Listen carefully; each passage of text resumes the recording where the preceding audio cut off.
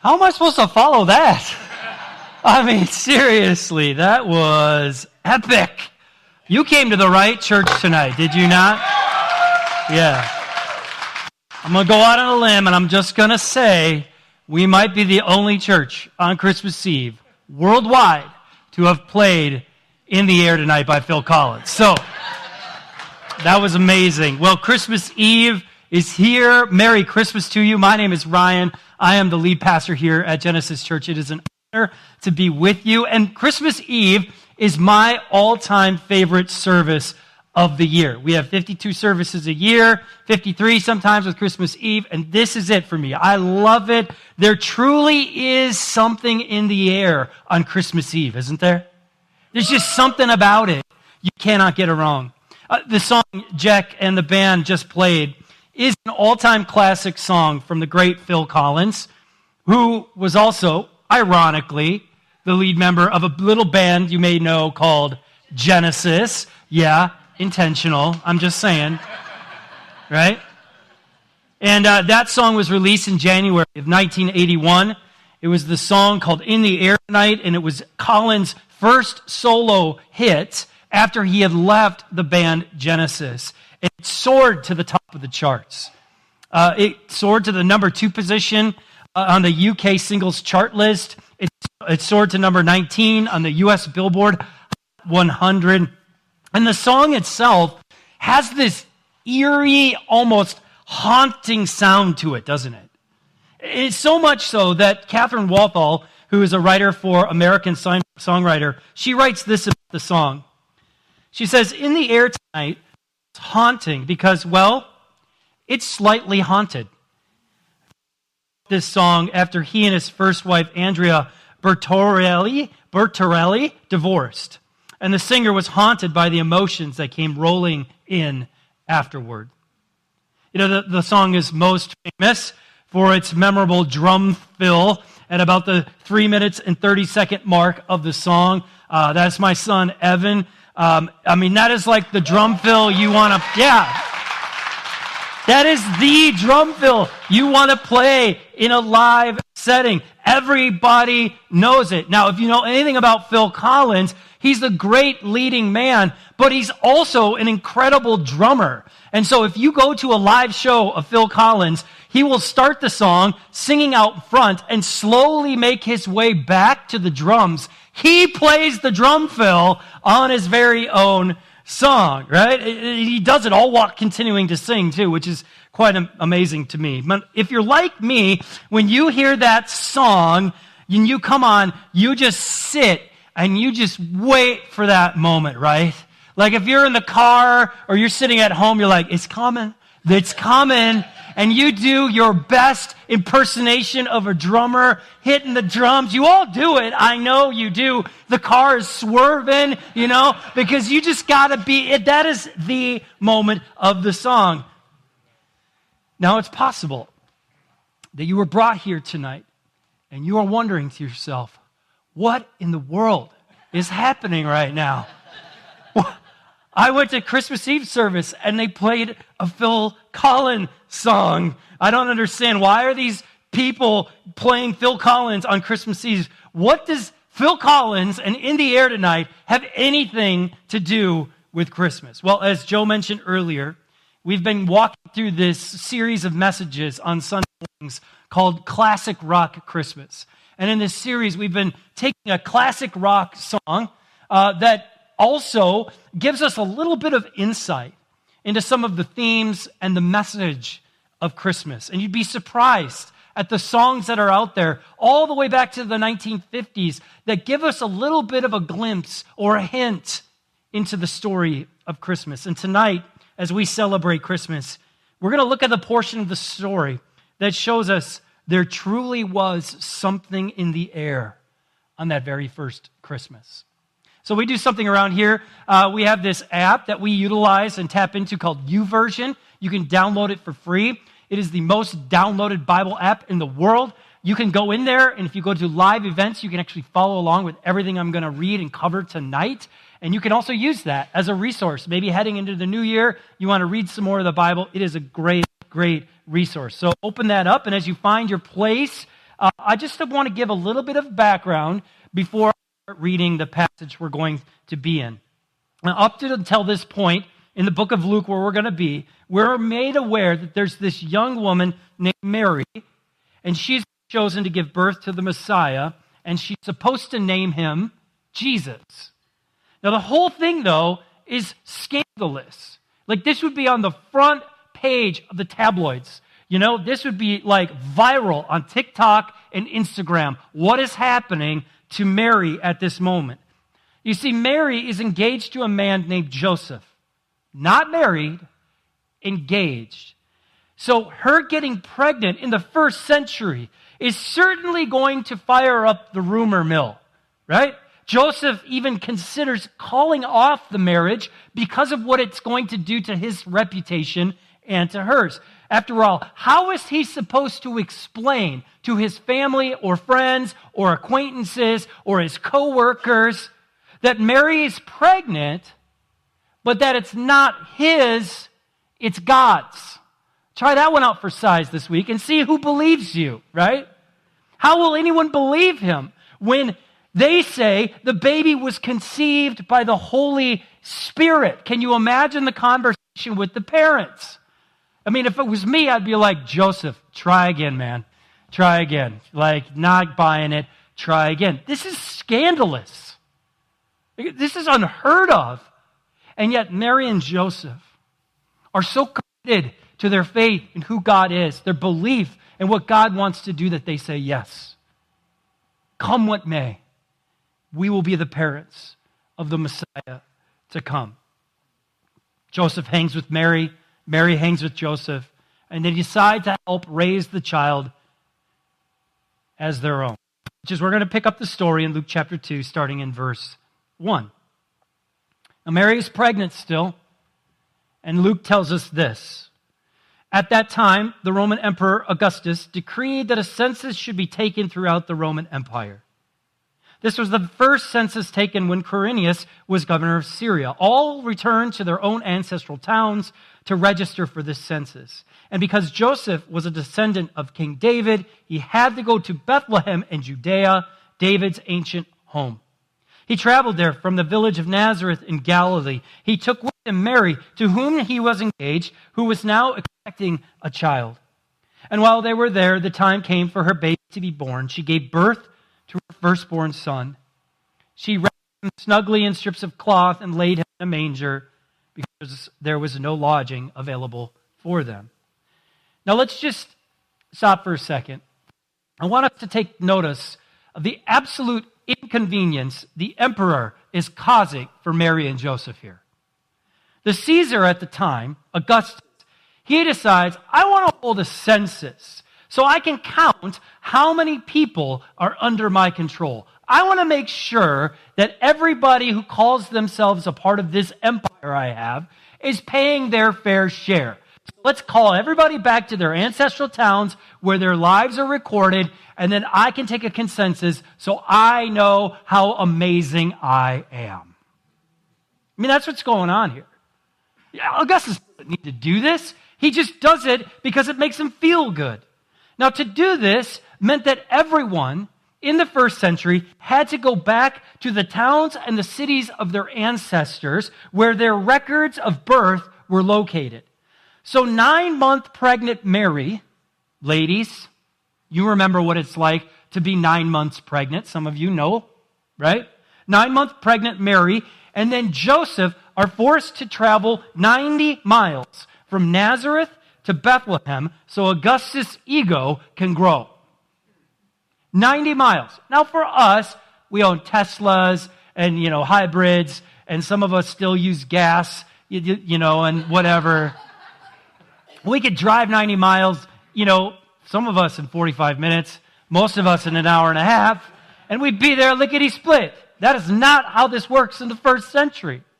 There are no cars. The only way to get there is by foot. They would have to walk, or in probably most cases, ride their way to Bethlehem from Nazareth. 90 miles. For Mary and Joseph to reach Bethlehem from Nazareth, On foot or on donkey would take them about 4 days if they were traveling 8 hours per day. It's like Mary rode on the donkey of some sort while Joseph walked day after day after day after day. They would spend nights, most likely, on the side of the road with others who were traveling for the same reason. They would have to find food as they were going about from town to town. Then when they finally make it to Bethlehem, they have nowhere to stay because everybody who's from that ancestral town is heading back to Bethlehem at the same time. Bethlehem is a small town. It is not equipped to carry thousands of other people who are there for the census. So people are just living out of their trunks, so to speak. They're living in tents. They're all over the place. And Mary and Joseph have nowhere to go. Mary is 9 months pregnant. She can't just sleep on the side of the road anymore. So luckily, they find this barn, probably some sort of cave, where they could at least be warm and rest as they wait for the census to end. Now, you'd think that Mary and Joseph would be like, look, it's just going to be a couple days. Our due date's not for another week. I don't know if they knew that kind of information then. Probably not, but let's imagine they did. Our due date's not for another week. We're going to be okay. We just need to get through the next couple days. If we could just push through the next couple days, maybe we can make it back to Nazareth and we'll be at home and you can have the baby then. But Jesus, well, he has his own timetable, as do all babies. And so, with nowhere to stay, Mary goes into labor. I remember when my first child was born, Landon, and we were like a mile from the hospital. And I was nervous traveling from my house to the hospital with my pregnant wife who was in labor at the time. I was a nervous wreck. Can you imagine being in a cave? A city you don't know, after having traveled on foot for 4 days, how Joseph and Mary must have felt in this moment. Put yourself in their shoes for a minute. But the Messiah of the world, well, he's waiting for no one. Certainly not Mary and Joseph. And there among the animals and the stench, Jesus, the Messiah, is laid in a manger. And here's the thing. As all of this is going on, there is something stirring in the air around Bethlehem. Look at verse 8. That night there were shepherds staying in the fields nearby, guarding their flocks of sheep. Suddenly an angel of the Lord appeared among them, and the radiance of the Lord's glory surrounded them. They were terrified, but the angel reassured them. Don't be afraid, he said. I bring you good news that will bring great joy to all people. The Savior, yes, the Messiah, the Lord, has been born today in Bethlehem, the city of David, and you will recognize him by this sign. You will find a baby wrapped snugly in strips of cloth, lying in a manger. Suddenly the angel was joined by a vast host of others, the armies of heaven, praising God and saying, "Glory to God in the highest heaven and peace on earth to those to whom God is pleased." When the angels had returned to heaven, the shepherds said to each other, "Well, let's go to Bethlehem. Let's see this thing that's happened, which the Lord has told us about." So they hurried to the village and found Mary and Joseph, and there was the baby lying in the manger. After seeing him, the shepherds told everyone what had happened, what the angel had said to them about this child. All who heard the shepherd's story were astonished, but Mary kept all these things in her heart and thought about them often. The shepherds went back to their flocks, glorifying and praising God for all they had seen and heard. It was just as the angel had told him. When my youngest son, Evan, who was the drummer today, was in preschool, he was in a nativity play. You all know these Christmas plays, right? The cutest telling of the Christmas story anyone has ever heard. Preschoolers dressed up like Mary and Joseph and the shepherds, the angels and cows and donkeys and all that, right? And among all of them are these cute little shepherd boys. Man, they're cute. And they got their costumes and their crooked shafts and they're super adorable and they're not singing any of the songs. They're just waving at their mom and dad, right? You all have been there. And look, while that is appropriate, it is for a preschool play, This is not what the shepherds in Luke chapter 2 would have looked like. They were calloused, smelly, dirty, hardworking men and women. They spent their days and nights outside among the flocks for months at a time, raising them. They rarely spent time inside the city and were mostly avoided by those who are of any importance in the communities around them. Daniel Darling writes this in his article, Nobody's the First to Know. He says, shepherds were not really considered part of polite society in those days. They were required to tend their flocks outside the city gates. The only reason shepherds had any significance was because sheep were a valuable commodity, especially as it got closer to Passover when many lambs would be sacrificed in the temple. You know, shepherds were needed, but they were really not wanted by the rest of society. They were asked to stay away except when the majority needed them for sheep during the Passover. And so as a result, shepherds didn't have a whole lot to look forward to in life. Right? Life was hard.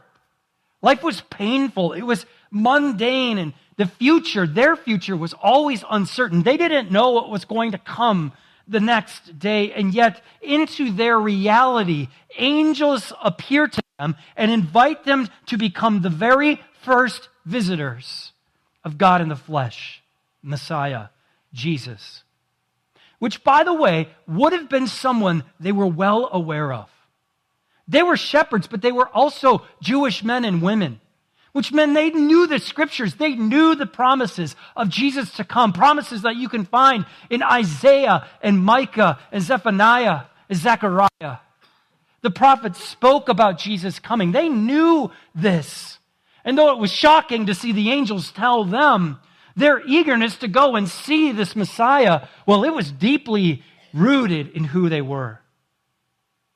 Something was truly in the air that night for the shepherds. Phil Collins' song could have been the anthem of the shepherds on Christmas. You know, Collins' song is a cry for help in the midst of his pain, despair, and uncertainty. His life is in shambles when he's writing this song. It's a man who's caught up in his own suffering and anger. He's looking at the world and hoping, begging for something to come his way, something to bring a new sense of joy, connection, and purpose. It's something Collins has said that he's been waiting for his entire life to come to him. And yet into the middle of it all, he says he can finally feel something in the air. Something seems to be shifting for him. Something is starting to change. Something new is happening in the midst of his pain and his despair and his uncertainty. This is the story of the shepherds in Luke chapter 2. This is the moment that they had been waiting for their entire lives. They were certainly tired of their lot in life. Nobody cared about them. It wasn't what they dreamed of as a child. Nobody, when the teacher asked, what do you want to be when you grow up? Nobody said, I want to be a shepherd and live outside all my life. Nobody said that, right? This wasn't their dream. They weren't considered valuable members of society. Nobody actually cared about them, only the sheep that came with them. But then in Luke chapter 2, they can finally feel something in the air. Something is changing for them. Something is shifting. Something new is happening. Something that they've been waiting for their entire lives is taking place right before them. And that something, they find out, was the arrival of God among them. Emmanuel, Messiah, King of Kings, Prince of Peace, Wonderful Counselor, Mighty God, the promised one from the prophets arrived, and they were to be the first to meet him. No matter how unlikely, they were the first to see the Messiah. And their encounter with Jesus would change everything for them. No longer would they see their pain as useless. No longer would they feel like social outcasts. No longer would their future be uncertain. The king had come, and no matter their circumstances, hope was now fully available to them. So changed are they by this encounter that Luke says they went about Bethlehem telling people about what they'd seen. They just couldn't hold it in. I mean, can you imagine these dirty, smelly, calloused shepherds running through the streets of Bethlehem, grabbing people by the tunic and telling them what they had just heard and seen? I can only imagine like a group of smelly farmers running through Scottsdale Corridor, grabbing people and saying, "You got to hear what I saw tonight." Pandemonium was going on. People couldn't quite understand what was happening, but this was it. This was the promise that God had made hundreds of years prior come to life. It was right before them. This was going to change everything for all eternity. A lot was happening in the air that night, because into the darkness came light, and into the despair came hope, and into the pain came healing, and into the shame came forgiveness, and into the uncertainty came assurance. You know what? 2,000 years later, man, there is still something in the air on Christmas. The announcement the angels gave to the shepherds is still well and good today. And if they came right now, they might say to us, good news is here that brings great joy to all people. The Savior, yes, the Messiah, the Lord, was born in Bethlehem, the city of David. Can you feel it in the air tonight? Can you feel love, grace, hope, peace, certainty? It is He is here. And He came for you. He came for me. He left heaven to be among us, to live like we could never live, sinless and blameless. He endured temptation and pain and suffering and uncertainty just as we all do. He knew all about despair and shame and uncertainty, and yet He still came for you and for me. You know, I told a few people this week that Christmas Eve really is my favorite service of the year. And yes, Easter's a close second, but there's just something about Christmas Eve that is just special. There is truly something in the air on Christmas Eve. And I don't think it has anything to do with the excitement of opening presents or time off from work or dinner with family. Those are all well and good. I think that what makes Christmas Eve so special is how incredibly outrageous and scandal it is that God, the creator of the universe, would step down from His heavenly realm and into our broken world out of love for us. Amen. Listen, look, Jesus wasn't just God's sidekick. Jesus was and is God. We know that from the Scriptures. Jesus didn't just arrive on Christmas Eve. He did come to earth as a baby on Christmas Eve, but Jesus has always been, He is, as we sang, the Alpha and the Omega. He was there at creation.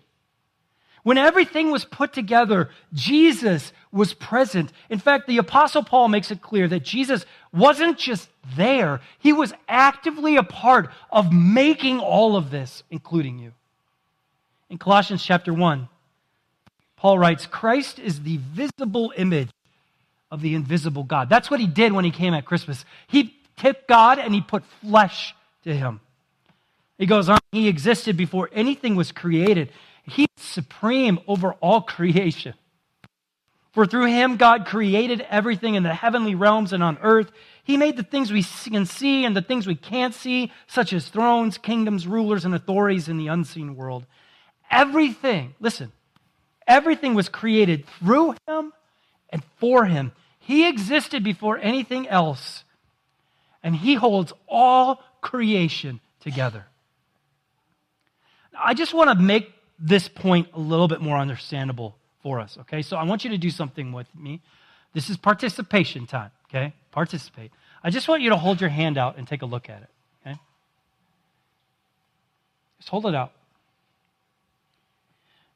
The Bible says that through Jesus, your hand wasn't just made by and through him, but it was actually made for him. And that right now, on December 24th, 2022, take a good look at it, this hand is being held together by Jesus. Your whole being is held together by your Creator. That Jesus, if you look around, everything you see, touch, smell, hear, it is held together by the same one that came on Christmas. He holds it all together. When you walk outside tonight and you catch a glimpse of the stars, it's held together by him. When you breathe the air, it's held together by him. When you go home and you pet your cat or your dog, held together by him.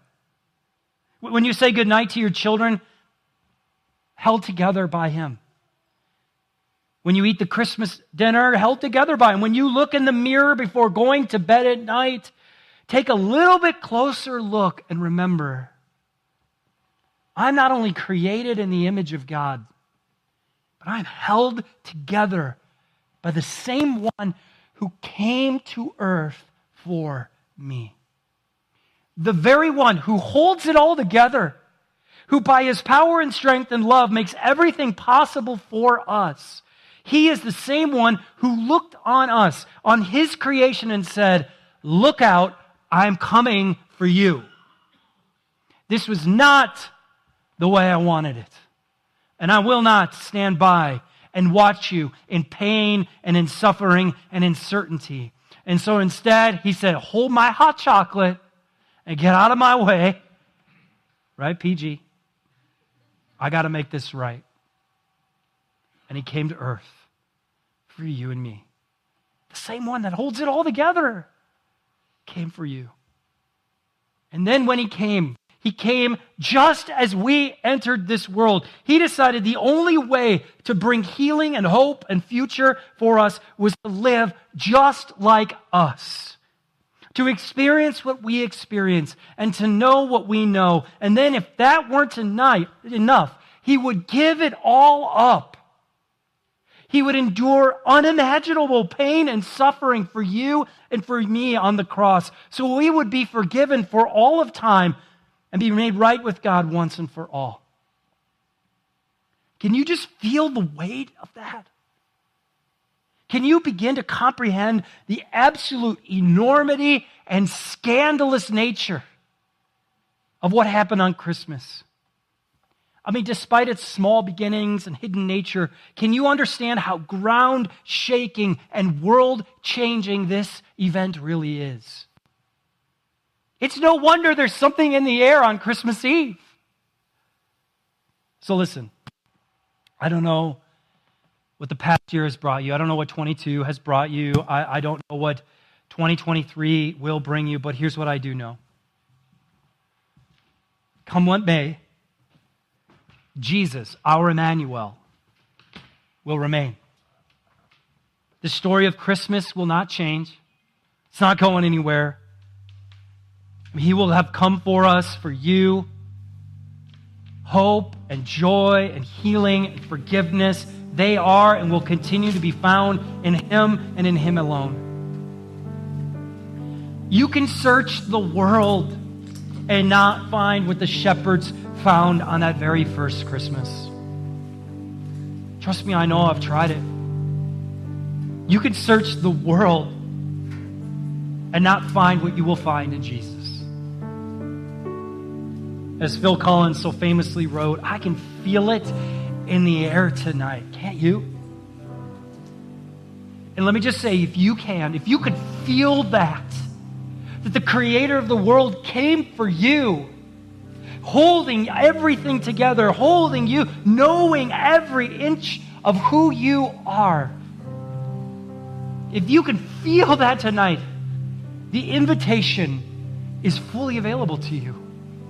Jesus just says, come and believe. He says, I have come for you in love. So just let go of your searching and place your faith in only one place. Place your hope in the one who holds all things together, the one who came for you to save you, to give you new life, to bring new hope in your despair. Let's pray.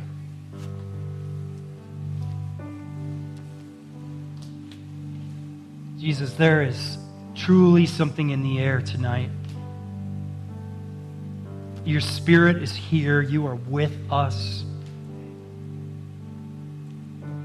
And Lord, I don't know what is going on in the hearts and the minds of every person in this room, but God, I know that there are people in this room who maybe for the very first time are saying, I can feel it in the air tonight. That Christmas wasn't just something for everybody else, that Christmas was for me. You came for me. And so, God, I just ask that by your Spirit, you would speak those words to them again to say, come and believe. Come and find rest for your weary soul in me. Come and find forgiveness and hope in me. And if you hear that invitation, don't hesitate. Respond and just say, I am here. The Bible says that when we confess with our mouth and believe in our hearts that he is the Lord, the Emmanuel, the Messiah, that he forgives, that he saves, that he gives new life. It is fully available no matter who you are, what you've done, or where you've been. Jesus calls out to you again tonight. He says, I came for you. Hold it all together. I am here for you. Walk towards me. Pray all this in Jesus' name. Amen.